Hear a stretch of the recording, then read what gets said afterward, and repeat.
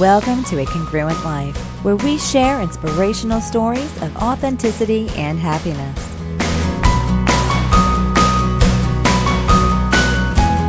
A Congruent Life is an interview project sharing the stories of ordinary people doing extraordinary things, discovering their passions, and living authentic, amazing lives.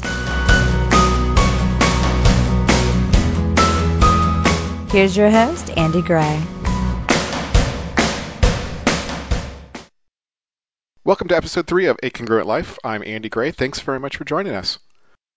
A Congruent Life is about telling stories of authenticity and happiness, sharing the stories of people who are taking charge of their lives and living in an authentic way, whatever that might mean to them. In these audio podcasts, I'm sharing some interesting conversations with people doing just that, like today's conversation with Christine Valters Paintner. I'm excited to be talking today with Christine Valters Paintner, a wonderful writer and contemplative who describes herself as the online abbess of a virtual community called Abbey of the Arts. Christine, welcome to A Congruent Life. Thanks, Andy. I'm really glad to be with you. So first of all, what is Abbey of the Arts and how did it come into being? That's a great question. Abbey of the Arts is really sort of the vision I had a few years ago when I discovered that my two great loves in life were the creative path and the contemplative path. And so that name, Abbey of the Arts, just sort of came to me one day, and it just sort of embodied all the things I love about a life committed to slowness and presence and attentiveness, and also a life committed to creativity and passion and expression and joyfulness. It started off as a website and then became a community of people essentially gathering together to look for ways to integrate these two paths, the monk and the artist path. And so I'm really grateful for that, having this community, even virtually, which means that it extends across the world now. And so it's pretty thrilling to have monks and artists, all across the world committed to this way of life. What a fantastic opportunity to reach people in a different kind of way. It's one of the great things about the internet and online communities is the way that it really can make those distances shorter. Yeah, I feel really grateful to be alive, like at this moment in time, when the internet is, growing up, we didn't have that at all. And so I think as the internet is becoming so pervasive, for me and my work, being right at this moment just feels very exciting because there's not a lot of other people doing at least the work in spirituality online. And so I'm very grateful for that. Fantastic. So you are a Benedictine oblate. What does that really mean, and how does that influence your path in the world? Well, it essentially means that I've made a commitment as a layperson to live out the Benedictine way of life, and the Benedictine path is a ancient Christian monastic tradition. And so when I was living in the Pacific Northwest, near Seattle, I was living in Seattle, but the monastery that I was associated with was about an hour from Seattle, a community of women. And so the oblates would gather together once a month for shared prayer and reflection and support of one another. And the oblate community is both men and women and also ecumenical, which I really love.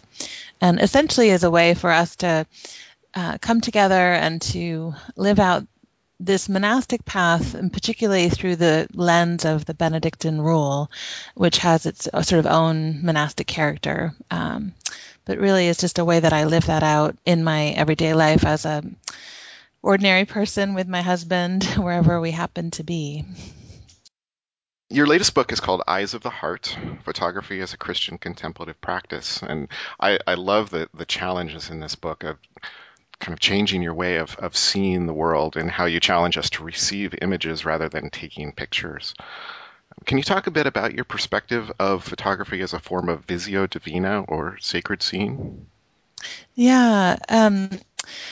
I've long loved the practice in monastic tradition of Lectio Divina, which is known as sacred reading. And it's this contemplative way of receiving, of being with a sacred text and listening for what shimmers in that text and then receiving the gift that's being offered to me in this moment of time. And so as I worked with photography over the years, I've always had a camera in my hands because my grandparents owned a whole chain of photo stores in the Northeast when I was growing up. And so when I embarked on the monastic path as an adult, I started to see this as a contemplative practice, as a way of not taking images, which is really the common language and even a word that I often still fall into using. But the idea is that the taking images language really kind of reflects how we move through the world, and particularly in the Western world, this sort of, we move through life trying to grasp for what we need in a given moment. We bring a set of expectations to our experience. And so this path of photography as a contemplative practice through this adaptation of Visio Divina, or sacred seeing, the idea is that as we move through the world, we can open ourselves from this heart-centered place, which is different than the kind of analytical, sort of logical mind that wants to figure things out or wants to put things in boxes. And so from this heart-centered place, we can open ourselves to a different kind of experience, really to an encounter with something greater than ourselves in any given moment. And so we can notice around ourselves what is shimmering, what is calling to my attention, and what is the gift that I am being invited to receive. So instead of taking photos, I'm receiving them. I'm noticing which images sort of have some energy for me, which ones I'm curious about. And so it's just a shift in how we approach the practice so that it becomes its own contemplative path, its own way of cultivating this, basically a posture of receiving in everyday life instead of always taking everything and always thinking that we are entitled to things. What is it like to move through the world just open to receiving the gifts that are being offered? I love that metaphor of seeing what's shimmering. It makes it so real and tangible in that way. Yeah, shimmering is one of my favorite words. Some people will tell you. So how has this practice, this perspective on photography been significant in your own spiritual journey?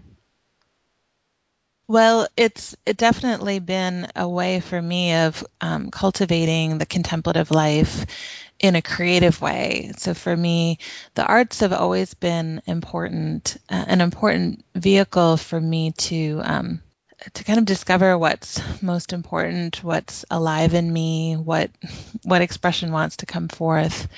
And I think I do have silent contemplative practices where I sit and meditate, but I also find that for me, practices like photography, walking as a contemplative practice, that the contemplative life is really about bringing this kind of awareness, this heart-centered awareness to the whole of our lives. So not just when we're sitting in silence. And so photography for me especially has this way of inviting me out into the world and cultivating this this way of seeing, this way of receiving the gifts that are being offered to me, so that even when I don't have my camera, or even when I'm not intentionally receiving photos, I'm open to a new kind of grace that might be breaking in. I would imagine that would be a fantastic benefit of sort of retraining your mind and your eyes and your vision in this way, so that even when you aren't, as you say, intentionally having a camera in your hand, you're able to see the world in a different kind of way. Yeah, exactly. I believe very much in practice. And in the monastic tradition, there's a great emphasis on basically it's a lifelong practice when we show up again and again every day to basically retrain ourselves out of our habits of falling asleep to life, of living only through our expectations and so forth. We retrain ourselves to see life in a whole new way. But that takes practice. So even after all these years of contemplative practice, I mean, I have still many moments when I'm falling asleep. And so I have to, Benedict has this wonderful image of always we begin again.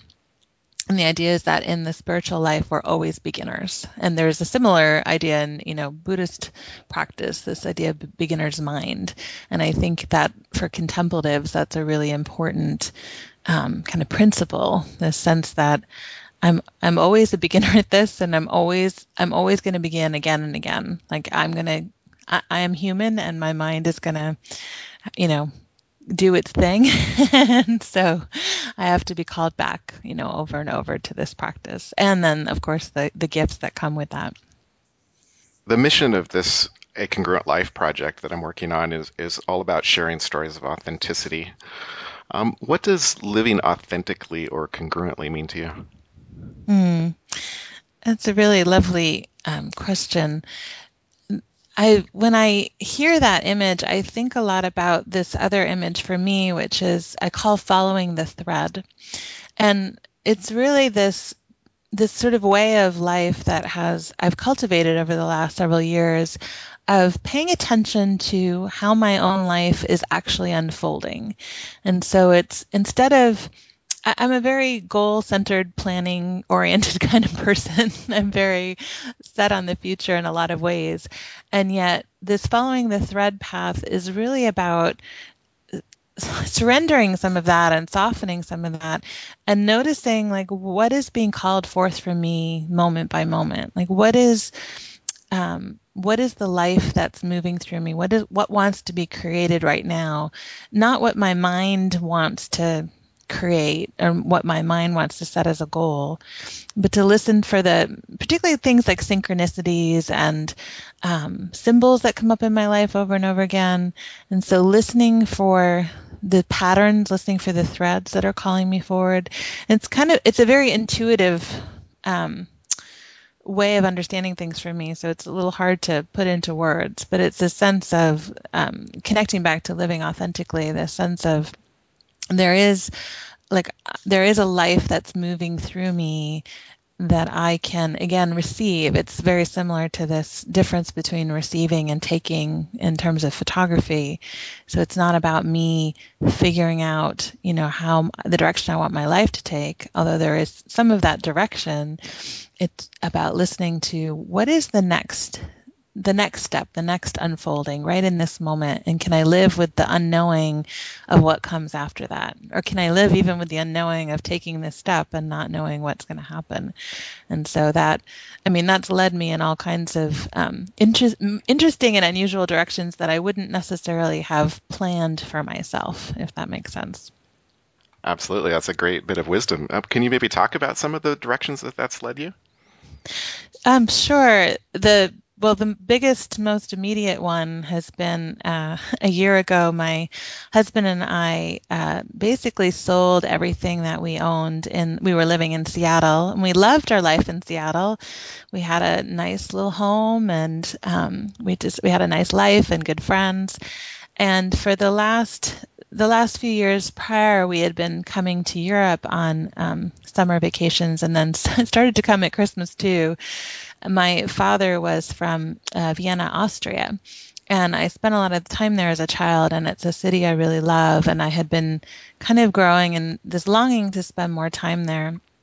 And a couple of years ago, I ended up getting my dual citizenship with Austria. And basically about a year ago, my husband at his job, he was teaching high school. There were some big changes that were coming up in the curriculum the following year, and we basically decided from an intuitive perspective that rather than anything practical, because quitting his job didn't feel very practical and selling our home didn't feel very practical, but really just connecting to this longing that we both had for a long time to live overseas. And the metaphor of pilgrim and pilgrimage really speaks to me, because to me, pilgrimage is about intentionally setting out on a journey where we give ourselves over to strangeness, to this feeling of, it's often a feeling of exile when our longing is for home. And in that giving ourselves over to strangeness, we basically help to illuminate all the expectations that we're living in about how life should be. And so, for example, when even though I had spent a lot of time in Vienna, living in that culture definitely challenged a lot of my kind of preconceptions, just little small daily things about how you order things in restaurants and just the formality of the place and things that are very different from U.S. culture. And so instead of thinking they should be doing it differently, the call of the pilgrim is really to think, well, what are the expectations that I have that aren't really that helpful, that really kind of narrow me from having this experience of communion essentially with other people who, are live in this other culture.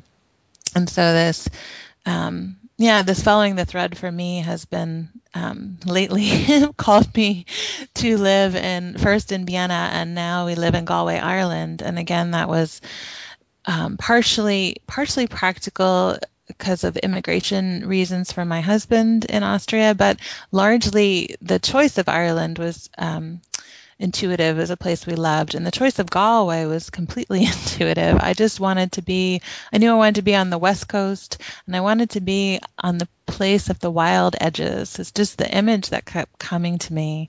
And in part because Ireland has such a rich history of monasticism, and I was really drawn to this image of the monks who are called to the wild edges of things. And I just wanted to be in that place and experience that landscape and see what it shaped in my own imagination. What a great call to live on the wild edges of things. I love that imagery. In your blog a couple years ago, you wrote about an experience that you had where you were alone, far from home, and got sick unexpectedly. Would you be willing to tell us some about that experience? Sure. It was also a trip to Vienna a couple of years ago. It had been a really difficult period of time in our lives. My mother-in-law had Alzheimer's, and she had entered hospice care in that fall. We had a sweet old dog who also developed dementia and became quite ill that fall, and eventually we had to put her to sleep. And so there was a lot of stress in our lives, and I flew to Vienna for a little time of personal retreat alone. My husband was going to come meet me a couple weeks later, and I ended up flying there. And when I first arrived, I started having these symptoms, some pain in my leg, and then eventually shortness of breath. And at first, I just sort of dismissed them as symptoms of basically long distance travel. And then the swelling in my leg, I realized what was happening, which was that I had a blood clot, and I had never had one before. And so I went to the hospital, to the emergency room in Austria by myself. And while I speak German, I'm not completely at home in that language. So there was that sense of strangeness that I was talking about before, of feeling this vulnerability.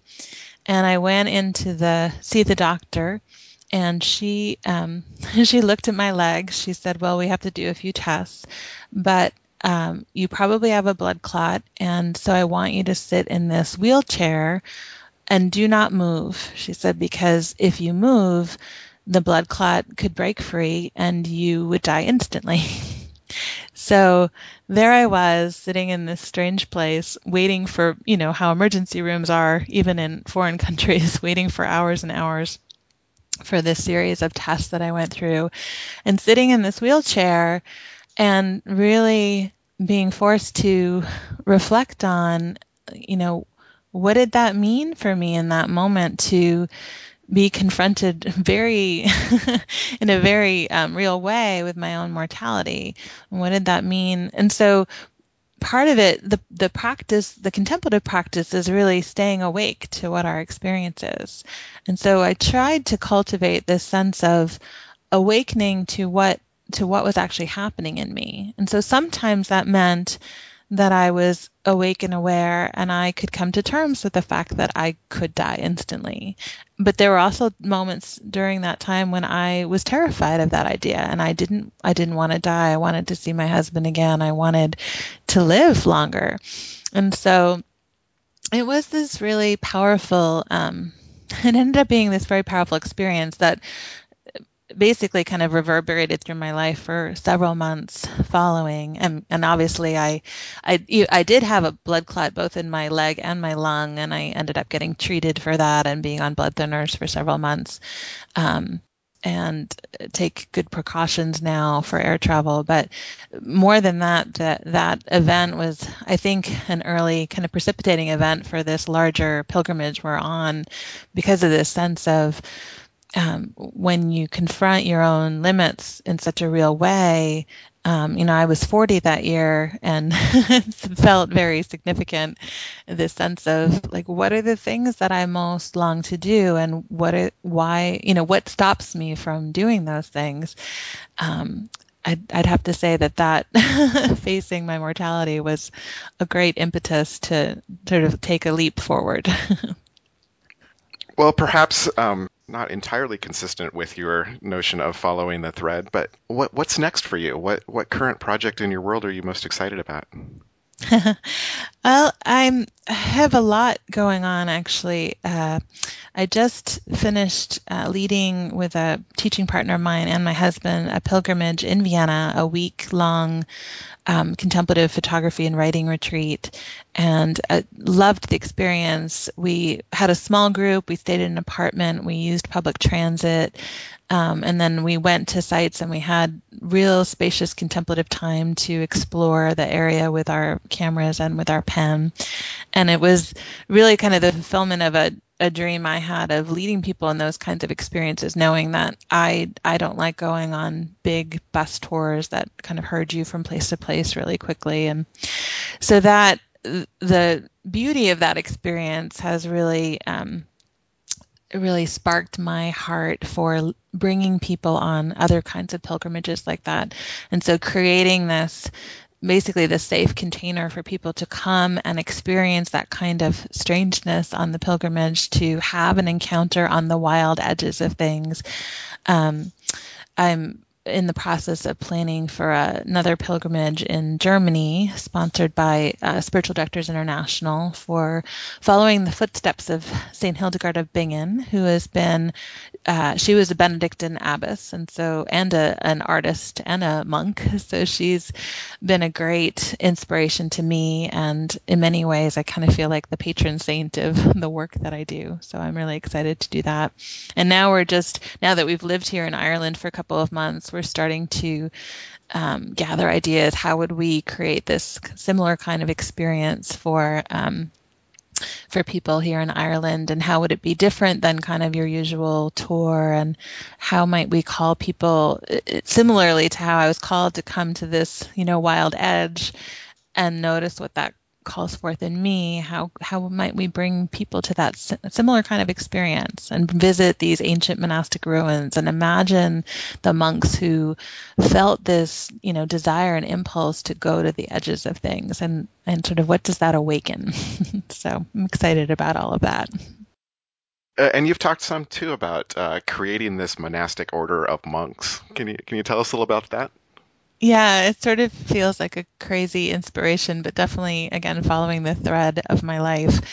Crazy is good. Yes, I'm in favor of crazy and strange and weird and all of that. And yeah, it's I feel like it's a natural progression, actually, of how the Abbey is developed, and not something, again, that I would have planned when we began. But what's happened is there's been this amazing community of people who've participated both in online classes and in live programs, and who feel such a sense of kinship for this vision of embracing the monk and the artist, and for living life in a different way, a more intentional way, a more expressive way. And so essentially, actually about a year ago, I led a retreat in the Northwest. It's a movement and writing retreat. And so we would pause 4 times during the day, at morning, noon, evening, and night, at sort of a liturgy of the hours, but we would pause and we would do yoga or dance or write, or a combination of all three. And it was exhilarating, and it kind of comes out of my own practice of sort of moving from between different modalities as a way of kind of encouraging my own creativity. And at the end of that retreat, we sort of dubbed ourselves the Holy Disorder of Dancing Monks. Oh, that's And great. yeah, and I fell in love with that image. and it's been shimmering for me over this past year, kind of calling to me as part of this bigger vision and the sense of disorder rather than order. I don't have anything against order per se, but I like this idea of calling people, again, to surrender their sense of planning into the following the thread, into what may be perceived as sort of chaos or confusion or whatever that is. There's this rich tradition in monasticism of entering into the unknowing of God, and so this space of like releasing the control of our mind. So this sense of disorder, which I think is really kind of just on the appearance of things. And then dancing, because who doesn't love the image of a dancing monk? And I think really for me, the monk is about cultivating this really deep sense of joy in the world. That for me, when I practice these practices, when I show up for life, when I receive the gifts that come to me, throughout the day, every day, like I have this sense of joy. And it doesn't mean I don't experience grief and sorrow and deep pain at times, but I feel like our capacity for the grief is proportionate to our capacity for joy. And so there's this necessity that we open ourselves fully to both, which is really about being fully human. Wow, that's great. So much fruitful work that you've got going on. How can our listeners engage with you and find out more about what you're doing and interact with you? Well, you can go to my website, which is abbeyofthearts.com. That's ABBEY of thearts.com. And I have if you sign up for my newsletter, I have a little free Monk in the World 7-day course, and there's some free podcasts and a blog there. So lots of resources. And my email is Christine, CHRISTINE, at abbeyofthearts.com. That's wonderful. And I can attest to the value of the Monk Manifesto and those reflections that you provide. Some great stuff. Thank you. So, Christine Valters Painter, thank you very much for spending this time with us and sharing your stories. Great. Thanks, Andy. I really enjoyed it. I hope that you enjoyed that conversation with Christine Valters Paintner. Christine is generously offering our listeners a $20 discount off the summer offering of her online course, which she calls Way of the Monk, Path of the Artist. Thanks very much for that, Christine. You can take advantage of that by using the discount code Abbey20 when signing up for that. I'll put the code in the show notes along with links to Abbey of the Arts and Christine's books and other materials. And speaking of those show notes, since this is episode number 3, you can access this episode and the associated notes by going to acongruentlife.net/3 in your web browser. That's the number 3. Thank you so much for supporting A Congruent Life. I really appreciate you being here and listening. We've got a lot of exciting things going on and some great things coming up in the future, and some really interesting guests coming up in future episodes, so I hope that you enjoy those. If you'd like to keep in touch with what's going on with A Congruent Life, please join our mailing list, which you can do by going to the website at acongruentlife.net and just putting your email address in the box on the right. And as always, please feel free to let me know what you like about the show and suggestions that you might have for improving it. I read and reply to every email that you send to feedback@acongruentlife.net. Again, thanks very much, and we'll catch you on the next episode. Thanks for listening to A Congruent Life. For more, please visit us on the web at acongruentlife.net. Do you have feedback about the show or suggestions for future guests? Please contact us through the website or send an email to feedback@acongruentlife.net. See you next time.